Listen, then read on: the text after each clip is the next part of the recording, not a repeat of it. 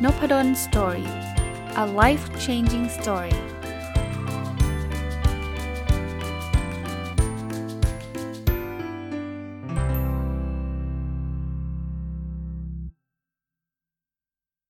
สวัสดีครับยินดีต้อนรับเข้าสู่นพดล Story Podcast นะครับวันนี้กลับมาที่เล่มนี้ครับ 1000 plus little habits of happy successful relationship ของคุณ Mark and Angel Chernoff นะผมก็จะหยิบบทความนะครับหนังสือเล่มนี้จะไม่ได้รีวิวยาวรวดเดียวแต่ว่าจะหยิบบทความที่น่าสนใจบางบทในหนังสือเนี่ยจะเอามาชวนคุยกันนะครับวันนี้เรื่องที่อยากชวนคุยคือ 7 things that you should stop expecting from authors นะครับก็คือ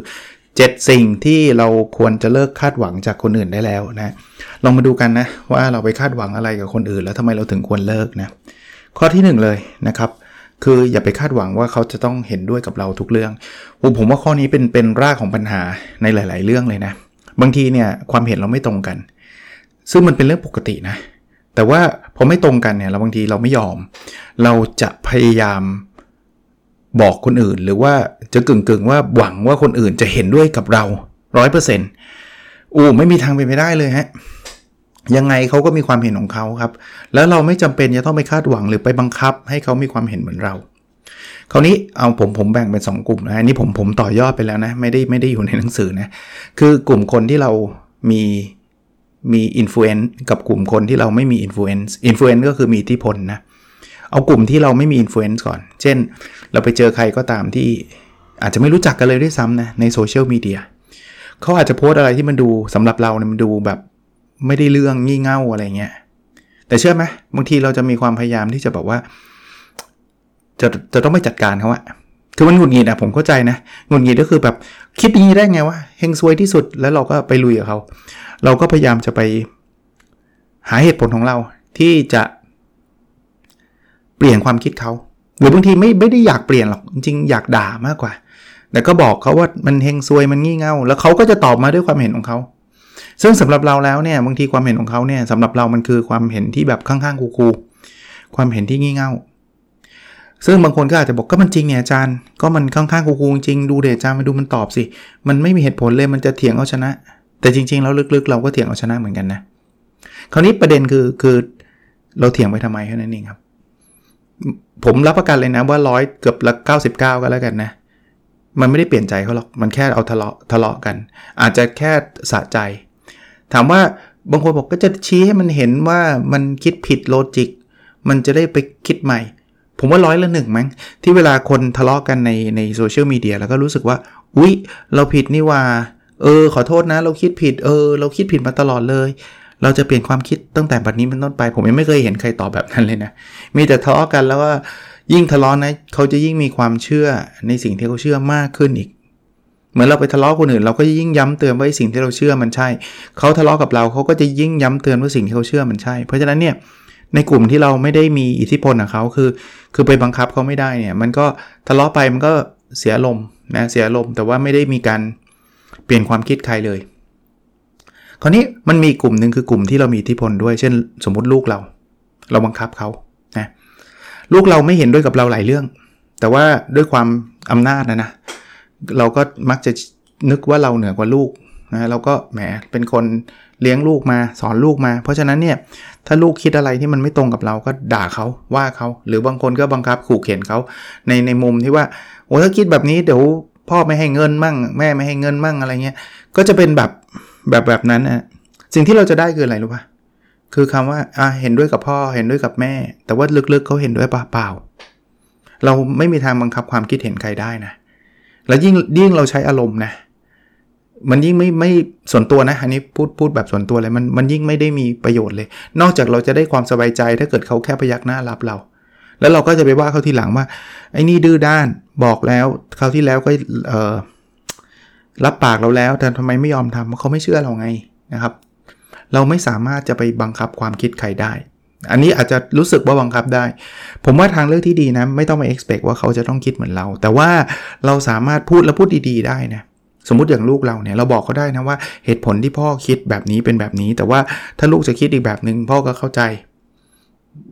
เสร็จแล้วเนี่ยผมเชื่อนะว่าลูกเราเนี่ยถ้าเกิดเราไม่ได้ไปไล่ต้อนเขาไปบังคับเขาหรือเอาชนะกันเนี่ยนะเขาจะคิดเหมือนกันแหละ เขาอาจจะชั่งน้ำหนักแต่ก็บอกให้เขาคิดเองนะก็แล้วแต่นะครับผมว่าลดลงก็ได้คือมนุษย์เรามันคงยากนะที่จะบอกให้เหลือ0บอกอาจารย์จะไม่ให้ expect เลยเหรอให้คนอื่นเขาเห็นด้วยกับเรามันก็ต้องมี expect บ้าง expect คือคาดหวังบ้างเนาะผมสอนหนังสือเนี่ยผมก็คาดหวังว่านักศึกษาเขาจะ appreciate หรือเขาจะเชื่อในสิ่งที่ผมสอนแต่ผมบอกทุกครั้งนะว่าก็คุณก็มีความคิดของคุณนะไอ้สิ่งที่ผมสอนสำหรับคุณมันอาจจะดูไม่มีประโยชน์ก็ได้นะแต่ผมยังมีความเชื่อเล็กๆว่ามันน่าจะมีประโยชน์เรามีความเห็นที่แตกต่างกันได้ไม่มีปัญหาเลยแต่ถ้าเกิดคุณเห็นว่ามีประโยชน์แล้วคุณอาจจะไม่ได้มีประโยชน์ 100% คุณอาจจะเอาไปสัก 20% แล้วไปเปลี่ยนชีวิตคุณได้ก็คุ้มไหมคนที่ได้คือคุณนะไม่ใช่ผมเนาะข้อ2เขาบอกว่าให้เราเลิกคาดหวังที่เขาจะมาเคารพตัวเรามากกว่าเราเคารพตัวเราเองแปลว่างี้คนเนี่ยจะเคารพเราเท่าหรือไม่มีทางเกินกว่าที่เราเคารพตัวเราเองคือถ้าเกิดเรายังรู้สึกว่าเรามันงี่เง่าเรามันไม่ได้เรื่องเรามันแย่เนี่ยเพราะฉะนั้นเนี่ยไม่มีใครเขาจะมาเคารพคนแบบนี้หรอกครับตัวเรายังไม่รักตัวเองเลยแล้วใครจะมารักเราขนาดนั้นใช่ไหมคือน้อยเอาเป็นว่ามีก็คงมีแหละนะครับ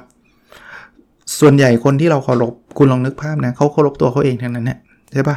คุณนึกภาพใครก็ได้ที่เป็นไอดอลคุณที่เขารู้สึกว่าโหเรสเพคเขาจริงๆคนนี้เขาสุดยอดเนี่ยคนพวกนั้นเนี่ยเคารพตัวเองทั้งนั้นนะครับไม่มีใครหรอกที่แบบด่าตัวเองว่าตัวเองทำร้ายตัวเองแล้วเราเคารพเขาเมสเสจนี้ผมว่าเราควรจะต้องพยายามเคารพตัวเราเองให้มากที่สุดคำว่าเคารพตัวเราเองไม่ได้แปลว่ามีอีโก้สูงนะคือถ้ามีอีโก้สูงนี่อีกเรื่องนึงนะเพราะว่าอันนี้ผมเลยไปอีกเรื่องอีโก้อีกนิดนึงคืออีโก้สูงเราจะรู้สึกว่าเราเก่งที่สุดไม่มีใครสู้เราได้ถ้ามันเป็นถึงขนาดนี้เนี่ยผมว่าเราถึงขาลงละสังเกตไหมใครที่เรียกร้องให้คนอื่นเคารพเนี่ยนะผมว่าเขาเริ่มจะ lose respect ละคนที่มีอะไรอยู่เขาจะไม่เรียกร้องสิ่งนั้นผมยกตัวอย่างเหมือนเงินเนี่ยคุณเห็นคนรวยมากๆเรียกร้องให้คนอื่นเอาเงินมาให้เขาปะไม่มีเพราะว่ามันเต็มไงเงินมันเยอะมากแล้วไงคุณเคยเห็นบิลเกตบอกว่าทุกคนเอาเงินมาให้ฉันเดี๋ยวนี้มีปะไม่มีเพราะว่าเงินเขาเหลือเฟือเขามีแต่จ่ายออกคุณเห็นวอร์เรน บัฟเฟตต์เรียกร้องไหมว่าทุกคนฉันอยากได้เงินเอาเงินมาให้ฉันเดี๋ยวนี้ no เขาไม่เรียกร้องเลยแต่เงินก็ไหลให้หาเขานะแต่ว่าเขาไม่ได้เรียกร้องเลยแต่ถ้าใครก็ตามเริ่มรู้สึกว่าทำไมแกไม่ซื้อของฉันล่ะทำไมแกไม่เอาเงินมาให้ฉันล่ะแสดงว่าเริ่มมีปัญหาการเงินแล้ว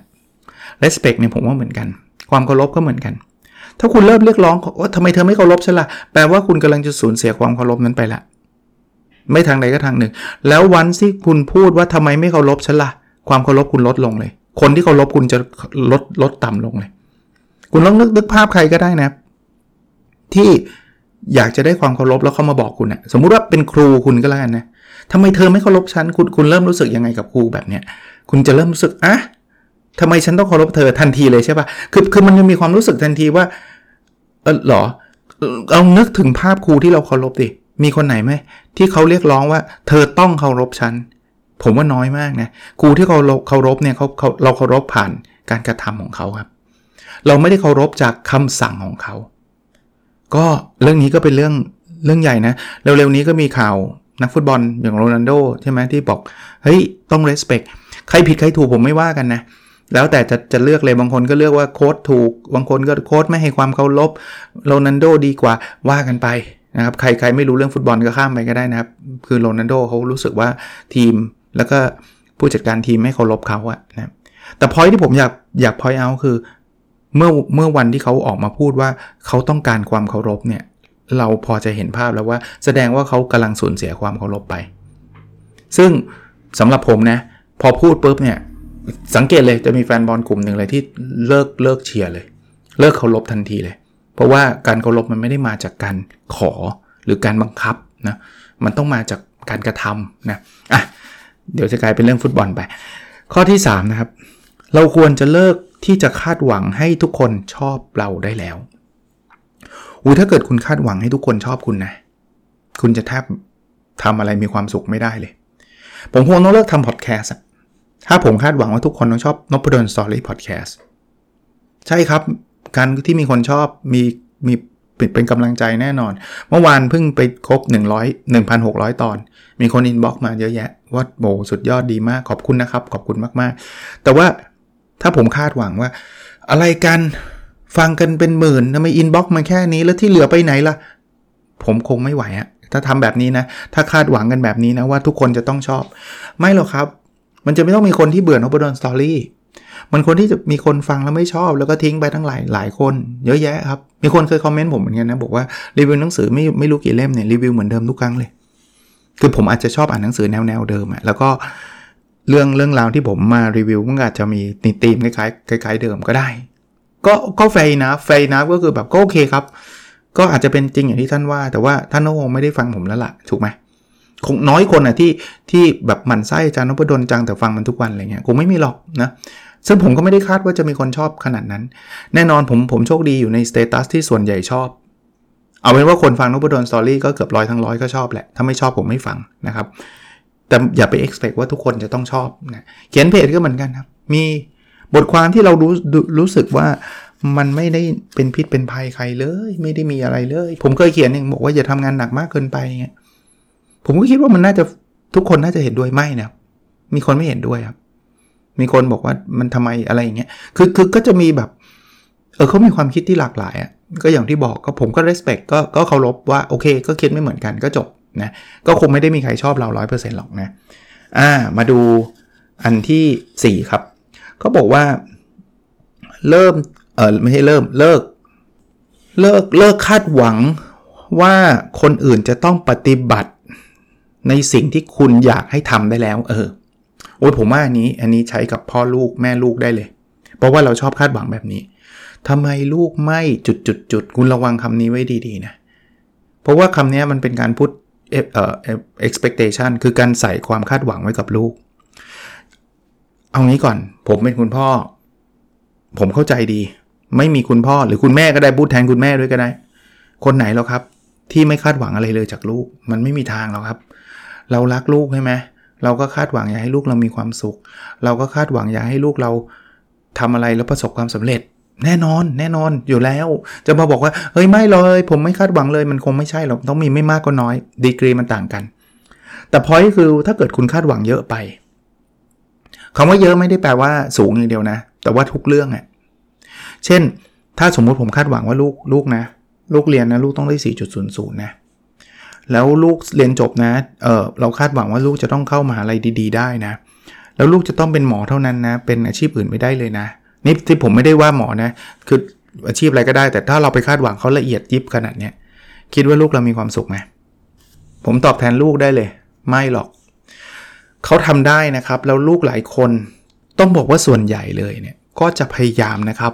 ที่จะทำอะไรก็ตามที่พ่อแม่เขามีความสุขไม่มีลูกคนไหนที่เริ่มต้นจากการแบบไม่เอาไว้ฉันอยากให้พ่อแม่มีความทุกข์ไม่หรอกแต่บางครั้งเนี่ยสิ่งที่คุณคาดหวังเนี่ยมันไม่ใช่เขาจริงๆเขาก็จะต้องทนทุกข์นะถ้าเขาเป็นคนที่พยายามทำให้เรามีความสุขเอาไม่อยากเรียนหมอก็ต้องเรียนเพราะว่าคุณพ่อคุณแม่อยากให้เรียนคาดหวังให้เรียนไม่เหนื่อยมากเลยไม่เห็นจะชอบการเรียนให้ได้ 4.00 ให้เกรด 4 หมดเลย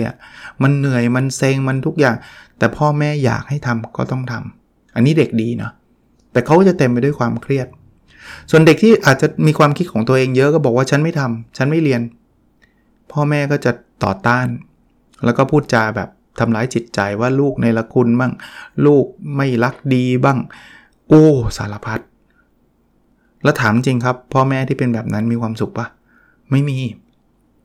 ผมไม่ได้บอกว่าถ้างั้นตัดหางปล่อยวัดไม่ต้องไปยุ่งกับมันไม่ใช่นะเราบอกได้นะแนะนำได้พ่อแม่สอนลูกได้เราเป็นหน้าที่ของเราต้องสอนลูกอยู่แล้วครับว่าอะไรที่พ่อแม่คิดว่าดีอะไรที่คิดว่าไม่ดีแต่บางอย่างปล่อยได้ควรปล่อยเหมือนกันส่วนตัวผมนะเรื่องอาชีพเรื่องสาขาเรียนผมค่อนข้างปล่อยให้เขาได้เลือกได้มีตัวตนของเขานะครับผมไม่อยากให้เขาไปทนทุกข์เรียนอะไรก็ไม่รู้ซึ่งมันอาจจะฟิตกับความเห็นของผมว่าโอ้ยเรื่องนี้ดีมากอะไรเงี้ยไม่จำเป็นเลยถ้าเขาไม่ชอบก็คือไม่ชอบนะครับมาดูข้อที่5ครับเลิกคาดหวังว่าคนอื่นเขาจะรู้ใจคุณได้แล้วเฮ้ยมันมีคนคาดแบบนี้จริงๆนะที่จะรู้สึกว่าทำไมเธอไม่เข้าใจฉัน ทำไมเธอไม่รู้ล่ะว่าฉันอยากได้อันนี้ทำไมเธอไม่รู้ล่ะว่าฉันชอบหรือเกลียดอันนั้นคือเข้าใจครับว่าถ้ามันเป็นคนใกล้ชิดกันนะมันก็มีโอกาสที่จะรู้มากกว่าไม่รู้เข้าใจแต่มันไม่มีใครรู้ใจใคร 100% ต่อให้เราอยู่ด้วยกันทุกวันนะสามีภรรยาคุณคิดว่าถ้าคุณเป็นสามีนะคุณคิดว่าคุณรู้ใจภรรยาคุณ 100% ป่ะไม่หรอกภรรยาเหมือนกันนะคุณคิดว่าคุณเข้าใจแล้วก็รู้ใจสามีคุณ 100% ป่ะก็ไม่อีกหลายคนไปคิดอยู่ในใจว่าเขาน่าจะรู้แล้วพอเขาไม่รู้นี่แอบงอนไปเรื่อยนะทำไมแบบไม่รู้แค่นี้พอเขาถามว่าเป็นอะไรบอกไม่มีอะไรงอนตุ๊บป่องแล้วความสัมพันธ์ก็ไม่ดีนะไอ้คนที่ไม่รู้มันก็ไม่รู้จริงๆนะมันก็แบบอะไรวะดูหงุดหงิดอีกแล้วดูมีปัญหาอีกแล้วแล้วบอกก็ไม่บอกนะไม่รู้จะเงียบไว้ทำไมคือแบบประมาณว่าน้อยใจอะว่าเรื่องแค่นี้ต้องให้บอกด้วยเหรออะไรเงี้ยคุณถ้าคุณคาดหวังแบบนี้ตลอดเวลาเหนื่อยอีกความสัมพันธ์ก็แย่บอกเถอะอยากได้อันนี้บางคนอาจจะบอกก็บอกไปแล้วมันจำไม่จำก็บอกอีกดิบอกไปเรื่อยๆบอกทุกวันเลยแต่ถ้าเกิดเขาบอกทุกวันแล้วเขาไม่ทำแปลว่าเขาไม่อยากทำแล้วมันไม่ได้เป็นเรื่องการที่เขาไม่รู้แล้วอันนั้นก็อีกปัญหานึงแต่ให้เรามั่นใจว่ามันไม่ใช่ว่าเขาไม่ทำเพราะเขาไม่รู้เอาเป็นว่าเขาไม่ทำเพราะเขาไม่อยากทำอันนั้นก็อีกเรื่องนึงก็ว่ากันไปแต่บางคนเขาไม่รู้ไอ้นี่ก็นั่งงอนกันเป็นเดือนเป็นปีก็มีนะทั้งที่อีกฝ่ายนึงก็ไม่รู้ไอ้นี่มันงอนอะไรในซีรีส์เราเห็นเยอะแยะครับนางเอกเลิกกับพระเอกเพราะว่างอนว่าพระเอกไม่บอกรักพระเอกมันก็ไม่รู้เรื่องว่าทำไมมันต้องบอกรักอะไรเงี้ยคือแบบก็แต่ว่ามันก็เป็นพล็อตหนังนะไม่งั้นมันก็ไม่มีหนังแต่ประเด็นคืออย่าไปคาดหวังว่าคนอื่นจะมารู้ใจเราทุกเรื่องนะมันไม่มีใครรู้ใจเราทุกเรื่องคนที่รักกันนะแน่นอนเขาก็พยายามรู้ใจแหละแต่ว่ามันก็ไม่ได้ครบหรอกถัดไปนะเลิกคาดหวังว่าคนนึงจะเปลี่ยนไปแบบเป็นหน้ามือเป็นหลังมือภายในระยะเวลาอันสั้นโหนิดบางคนคาดนะคือสมมติไหนพูดถึงเรื่องนี้พูดถึงพ่อแม่ลูกก็แล้วกันพ่อแม่สอนลูกไม่ควรทำแบบนี้นะปุ๊บมันไม่ได้ง่ายมากสำหรับเด็กนะครับที่แบบว่าพ่อแม่สอนครั้งเดียวปุ๊บแล้วเด็กเลิกเลยเปลี่ยนแปลงทันทีอะไรเงี้ยให้เวลาเขาหน่อยคุณตัวคุณเองเอาตรงๆนะคุณอยากเปลี่ยนคุณยังใช้เวลาเลยคุณยังไม่ได้แบบเปลี่ยนได้ทันทีแล้วคุณไม่หวังว่าเด็กเล็กๆเด็กอายุน้อยกว่าคุณลูกคุณเนี่ยจะเปลี่ยนทันทีมันไม่ง่ายนะครับทีคนอื่นอยากให้เปลี่ยนทันทีทีตัวเองนะบอกให้วิ่งยังไม่วิ่งเลยอยากให้กำลังกายยังไม่ทำเลยใช่ไหมจะทั้งนั้นน่ะผู้ใหญ่แต่พอเด็กนี่ไม่ได้เลยนะจะต้องเปลี่ยนทันทีอันนี้ไม่ได้พูดถึงผู้ใหญ่เด็กนะทุกคนนะอย่าไปคิดว่าเขาจะเปลี่ยนได้ง่ายๆนะบางทีเขามีเจตนาไม่ใช่ว่าเขาอิกนอร์หรือว่าเขาไม่อยากทำนะครับเขามีเจตนาอยากจะเปลี่ยนแต่ว่าเรื่องการเปลี่ยนแปลงบางทีมันใช้เวลาเราควรให้กำลังใจเขาด้วยซ้ำไม่ใช่ไปด่าเขาว่าอีกแล้วกลับมาทำเหมือนเดิมอีกแล้วไม่รู้จักเปลี่ยนแปลงเขาพยายามแล้วแต่มันไม่ได้ทันทีนะมาถึงข้อสุดท้ายข้อ7นะอย่าไปคาดหวังว่าทุกคนจะต้องโอเคคือคุณอาจจะเป็นคนที่โอเคหมายถึงคำว่าโอเคคือแบบมีชีวิตที่ดีแต่คุณคิดว่าทุกคนก็เป็นเหมือนคุณนี่อย่าไปคิดแบบนั้นนะครับทำไมเรื่องแค่นี้ไม่เห็นเป็นไรเลยไม่เป็นไรสำหรับคุณแต่มันเป็นไรสำหรับเขาไงเฮ้ยแหมใจแค่นี้จะเป็นไรไปใช่ดิคุณพอมีตังค์นี่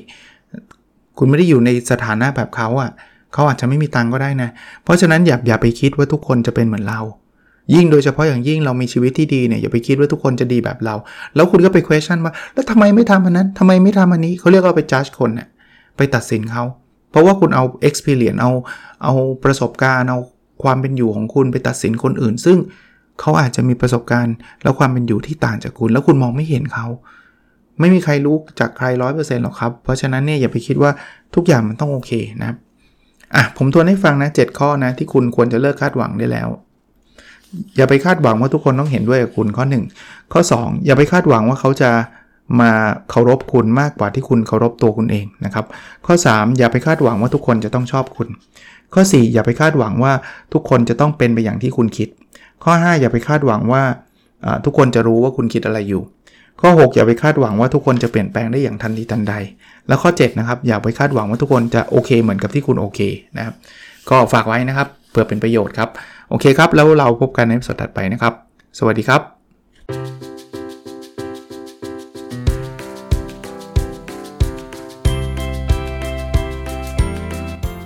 Nopadon Story, a life-changing story.